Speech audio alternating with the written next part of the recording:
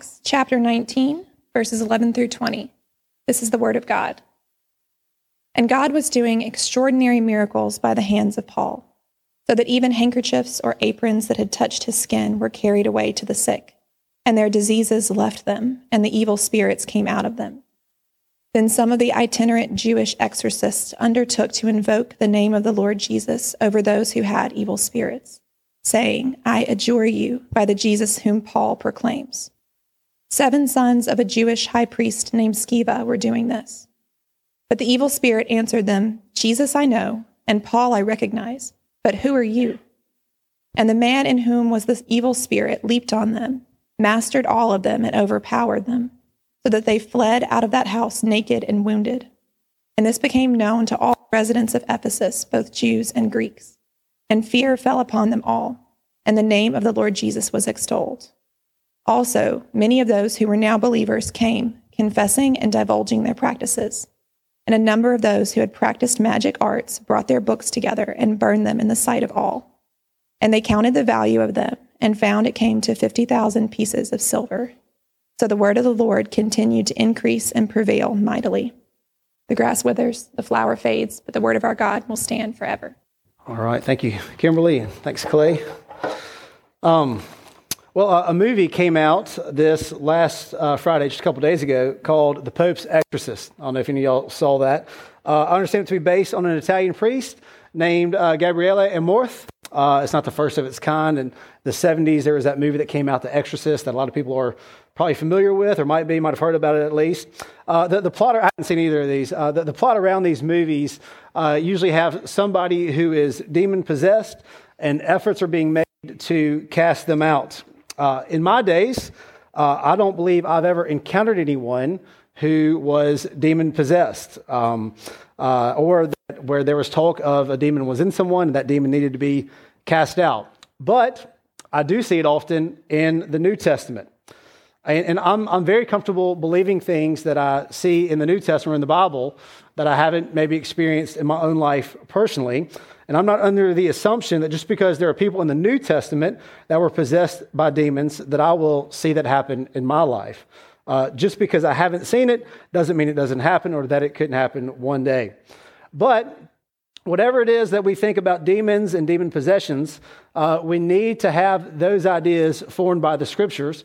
And whatever we see in the movies, we probably should be a little bit slow to believe, or at least a bit cautious about those things. So today, what I want to spend some time considering, what we usually call demons, or what our passage refers to as evil spirits. And again, I don't think we should dismiss the reality of demons or evil spirits as something irrelevant to us because we don't really see it or experience in our life. And so anyway, I think it is something that will be relevant to us that perhaps we haven't given much thought to. So 2 things I would like for us to consider today is 1, evil spirits exist, and 2, God uses evil. So first, evil spirits exist. All right, look at verse 11 and 12 in chapter 19. Okay, God was doing extraordinary miracles by the hands of Paul, so that even handkerchiefs or aprons that had touched his skin were being carried away to the sick, and their diseases left them, and the evil spirits came out of them. So God is doing extraordinary miracles through Paul, so much so that even items that touch his skin are being taken to the sick, and they're being healed, or to those who are possessed by demons, and or evil spirits are coming out of them. And what we have in this passage is a contrast. And it's a contrast to these 7 sons of Sceva. Look at verse 13 to 16. All right, verse 13. Some itinerant Jewish exorcists undertook to invoke the name of the Lord Jesus over those who had evil spirits, saying, I adjure you by the Jesus whom Paul proclaims, 7 sons of the Jewish high priest named Sceva were doing this. But the evil spirit answered them, Jesus I know, and Paul I recognize. Who are you? And the man in whom was the evil spirit leapt on them, mastered all of them, and overpowered them, so that they fled out of that house naked and wounded. Doesn't go so well for the sons of Sceva. So the contrast, people take things that have just touched Paul's skin, To the sick, they're healed. To those who have demons, the demons are cast out of them. And these 7 guys, these 7 sons of Sceva, this Jewish exorcist, have no such success. It actually goes quite poorly for them. You know, it's funny to me, you know, in my lifetime, it was mostly high school and college that I was around fights. I think being a pastor, there's not a lot of fist fights going on. But anyway, I remember, and the funny thing about high school or college fights is that there's always like a debate over who won. Because most of the time, it's not like a UFC cage match where there's like a winner. It gets kind of ugly for about, you know, like a minute or two, and then people come in and break it up or something happens. And what always happens, there's a debate about who won, and everybody's saying they won or what happened or whatever. And this is especially true in football. Every football game I've been in or have seen where there was an actual fist fight that broke out during the game, whoever lost the game always says this, you've probably heard it before, we might have lost the game, we won the fight. Because it's just kind of, it's not clear. Usually, like I said, a fight happens, it gets broken up, and it's not clear who won. Not the case with the 7 sons of Sceva.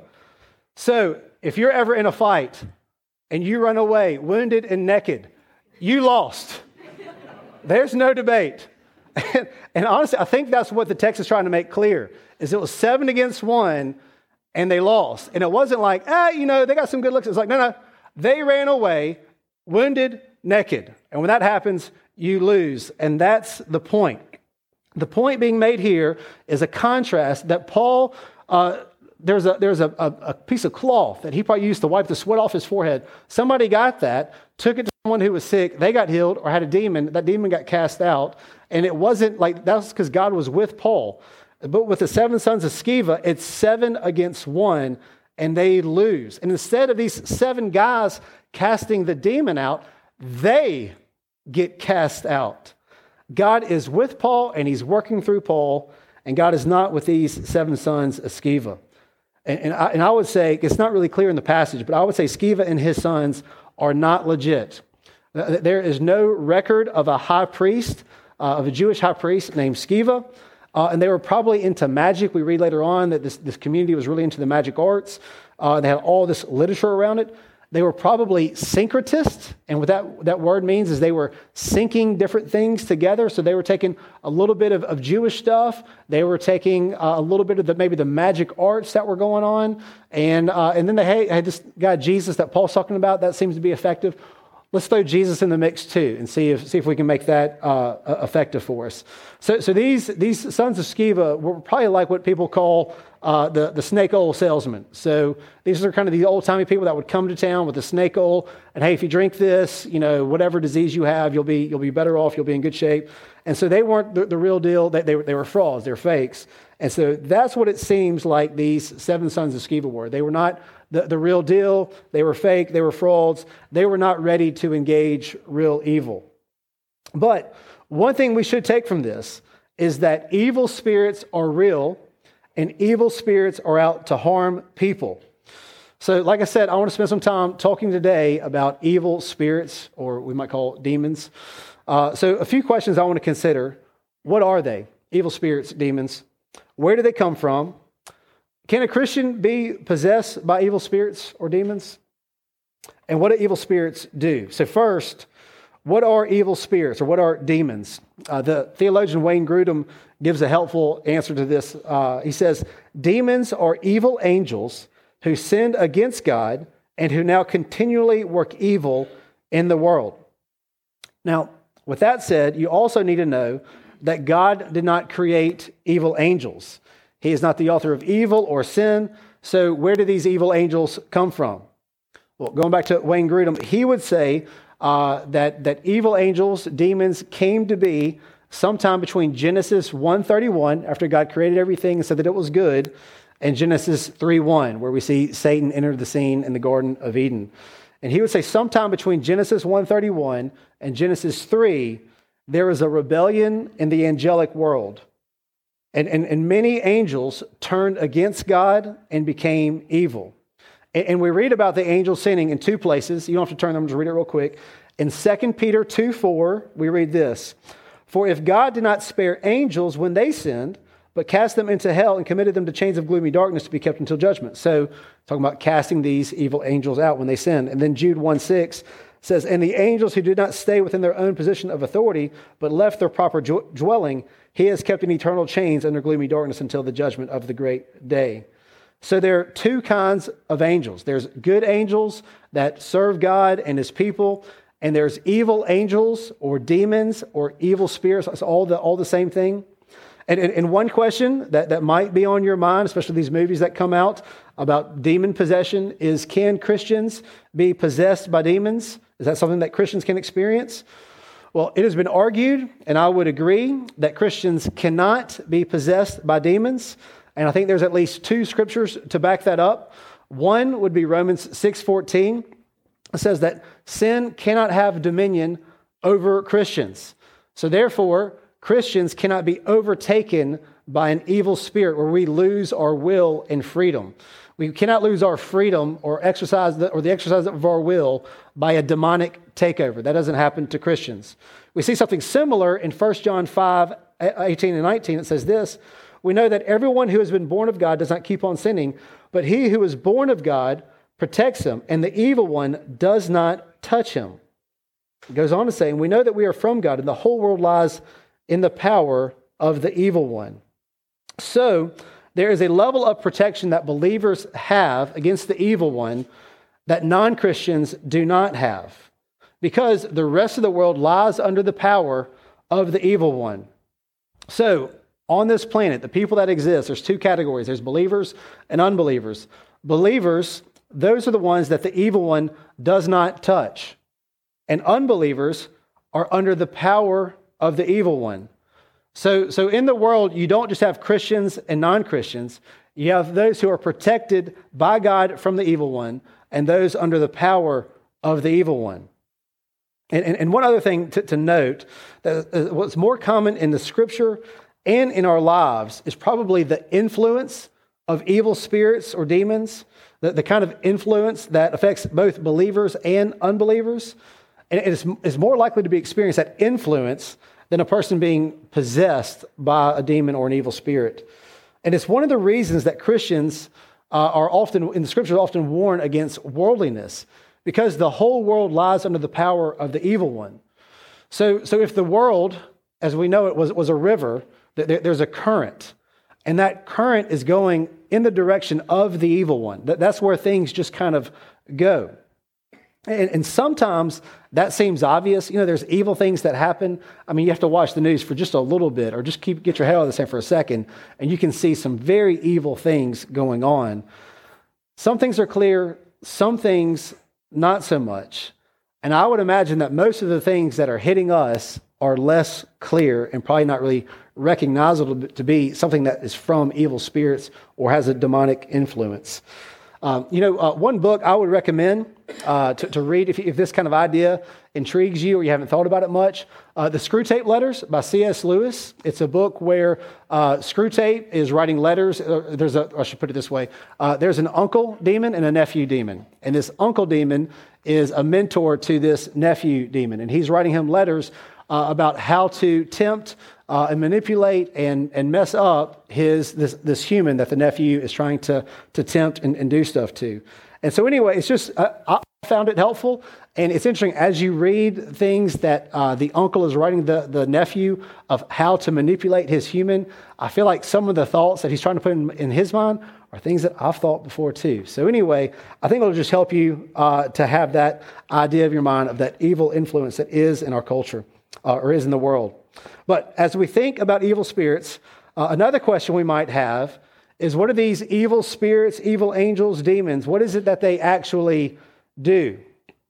Well, I think one thing you could say with some measure of confidence is that they're out to destroy the work of God. So in the beginning, Satan tried successfully to lure Eve away from God. And he was trying to tell her that God was withholding from her, if you remember that story in Genesis 3. And that life would be a lot better if she played by her own rules. So he kind of set this table, I think God's withholding from you, and I think life would be better over here, where you're not under his thumb. And she bought it. And look, here's one thing to consider. Whenever you think God is withholding from you, God has given you a bad deal, take a step back. You're vulnerable. This is where evil spirits, the demonic, works. God is withholding from me.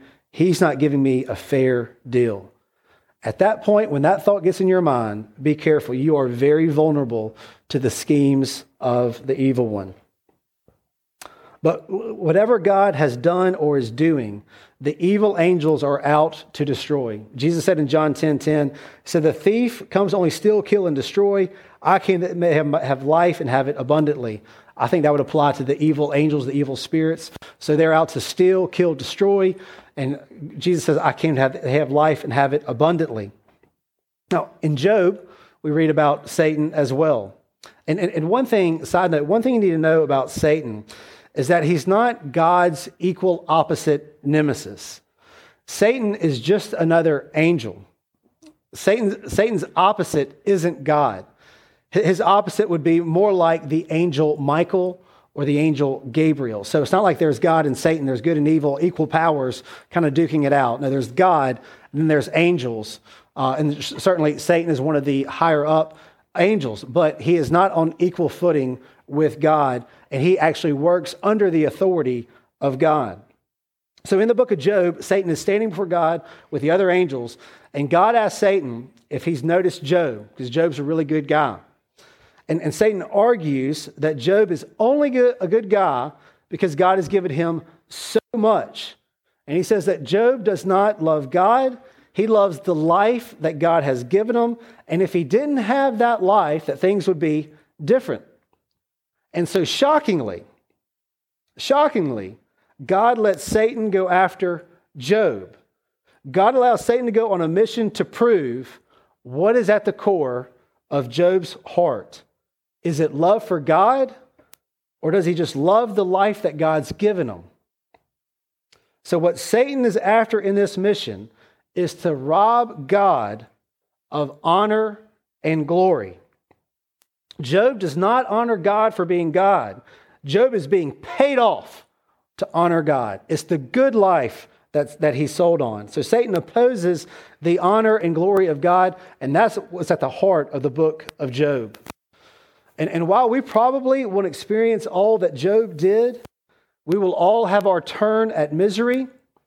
And the question will be for us in that day, do we love God because he's God? Or does God need to pay us off with a good life to love him? When life is unkind to us, there is something going on at a deeper level. Will we remain faithful to God? Well, that could be.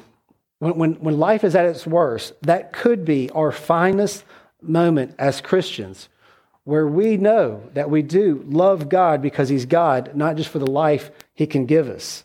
Faithful in the midst of our world falling apart. Now, another thing to consider, in those moments, angels are watching. And for us as believers, we have angels watching us, rooting for us.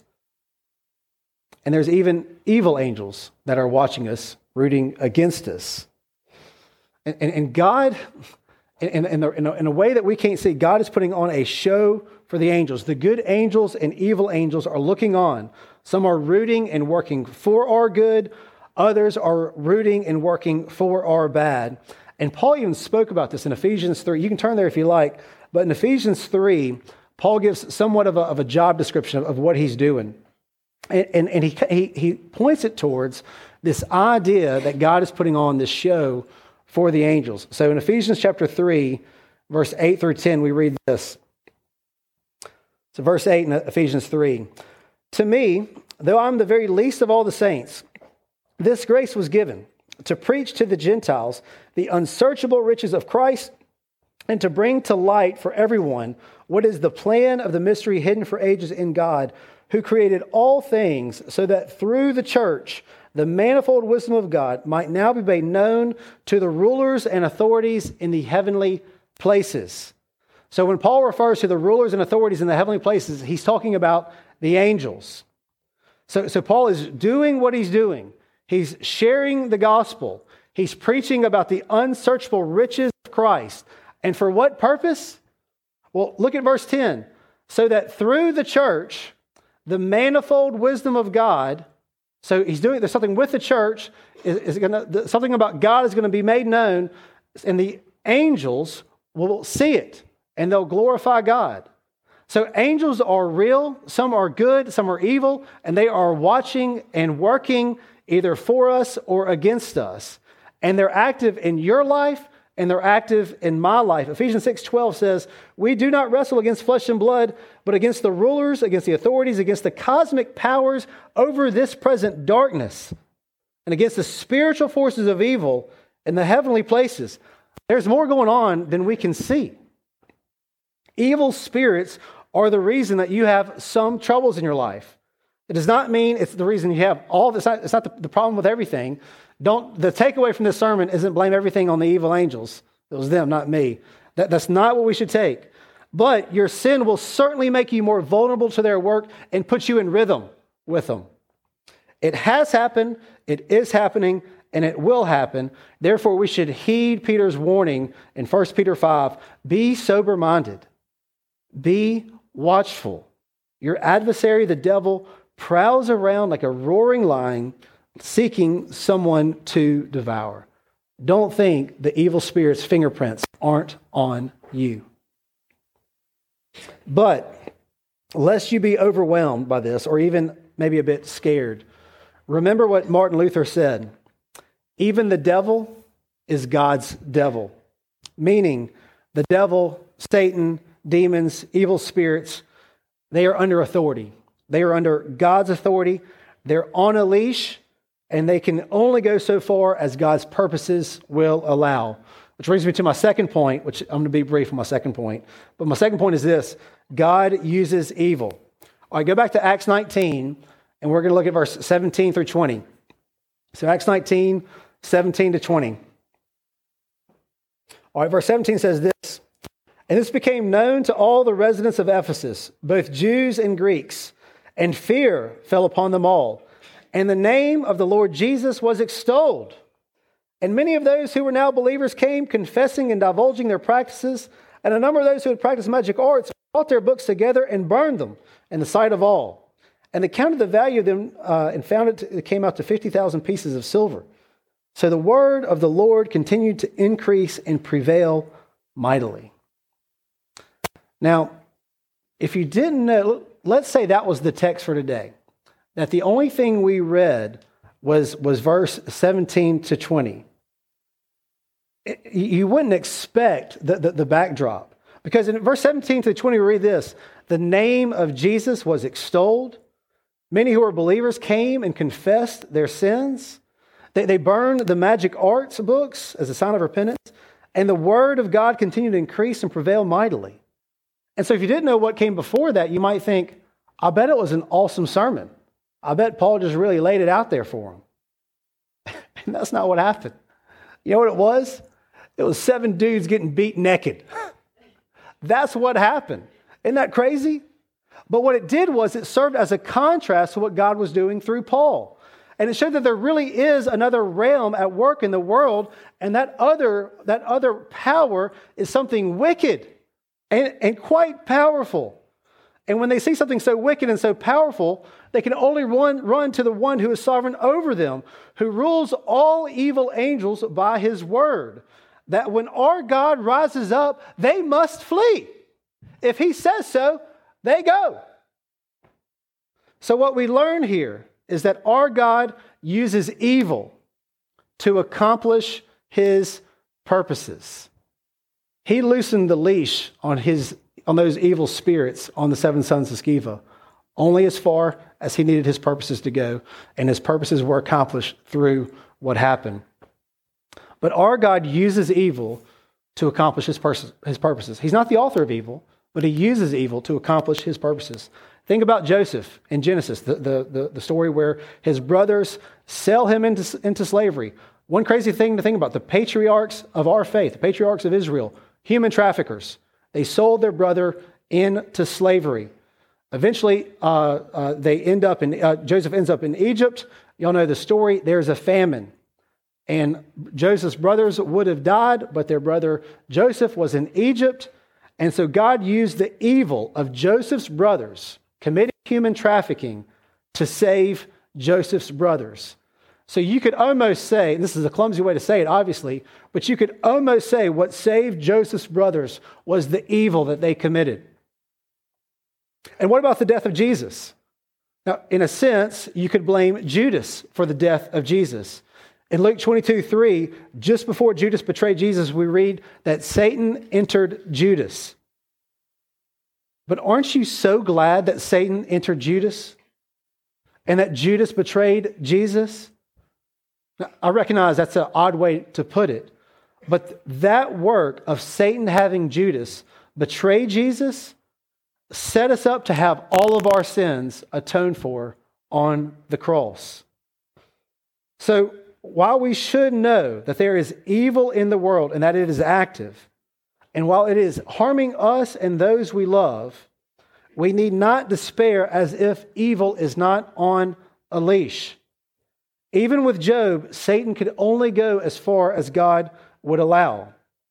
And with us, evil can only go as far as God will allow.